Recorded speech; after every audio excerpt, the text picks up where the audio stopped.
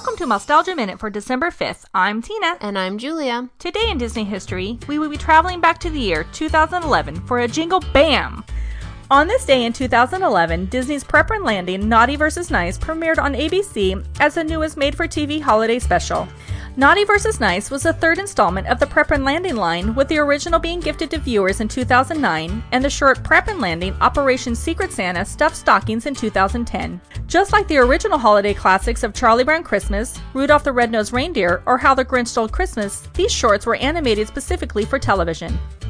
An article from the Victorville Press-Dispatch concluded that the same holiday specials seem to pop up year after year, so when a new one comes along, it must be really special to captivate viewers the way the classics do. After finding the holiday spirit in the first special, Santa's top elves, Lanny and Wayne, find themselves needing to save Christmas again from a naughty computer hacking child.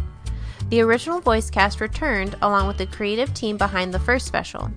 The idea behind Prep and Landing is what happens behind the scenes to get each house ready, prep, for Santa's visit on Christmas Eve, Landing.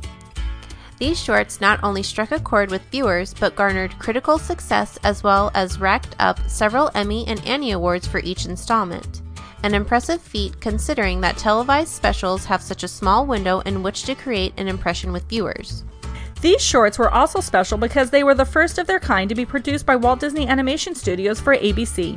ABC was likely hoping to repeat the success of its holiday specials after airing Shrek the Halls in 2007. The idea of competing with seminal classics from the 50s and 60s may have worried some studio execs, but when director Chris Williams pitched the idea to Walt Disney Animation Studios, Oscar winner John Lasseter reportedly championed the idea as a television special, giving the project major credibility, an article from 2011 explained. When the first special was screened early for D23 Expo guests in 2009, audience members received the short very well. Prep and Landing was clearly made with a lot of care and attention to what makes the holiday season special. Speaking at a special event at the Charles Schulz Museum in 2015, co-writer and director Stevie Wormer-Skelton said she even got her Screen Actors Guild card so that she could lend her voice to the small part of the reindeer hyping elf in Prep and Landing.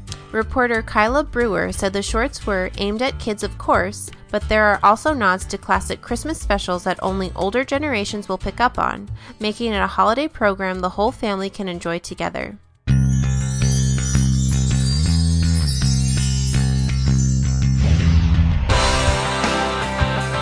Also on this day for December 5th, in 1901, Walter Elias Disney was born in Chicago, Illinois. Now it's time to say goodbye, so for Mousetalgia Minute, I'm Tina. And I'm Julia, and we'll see you real soon.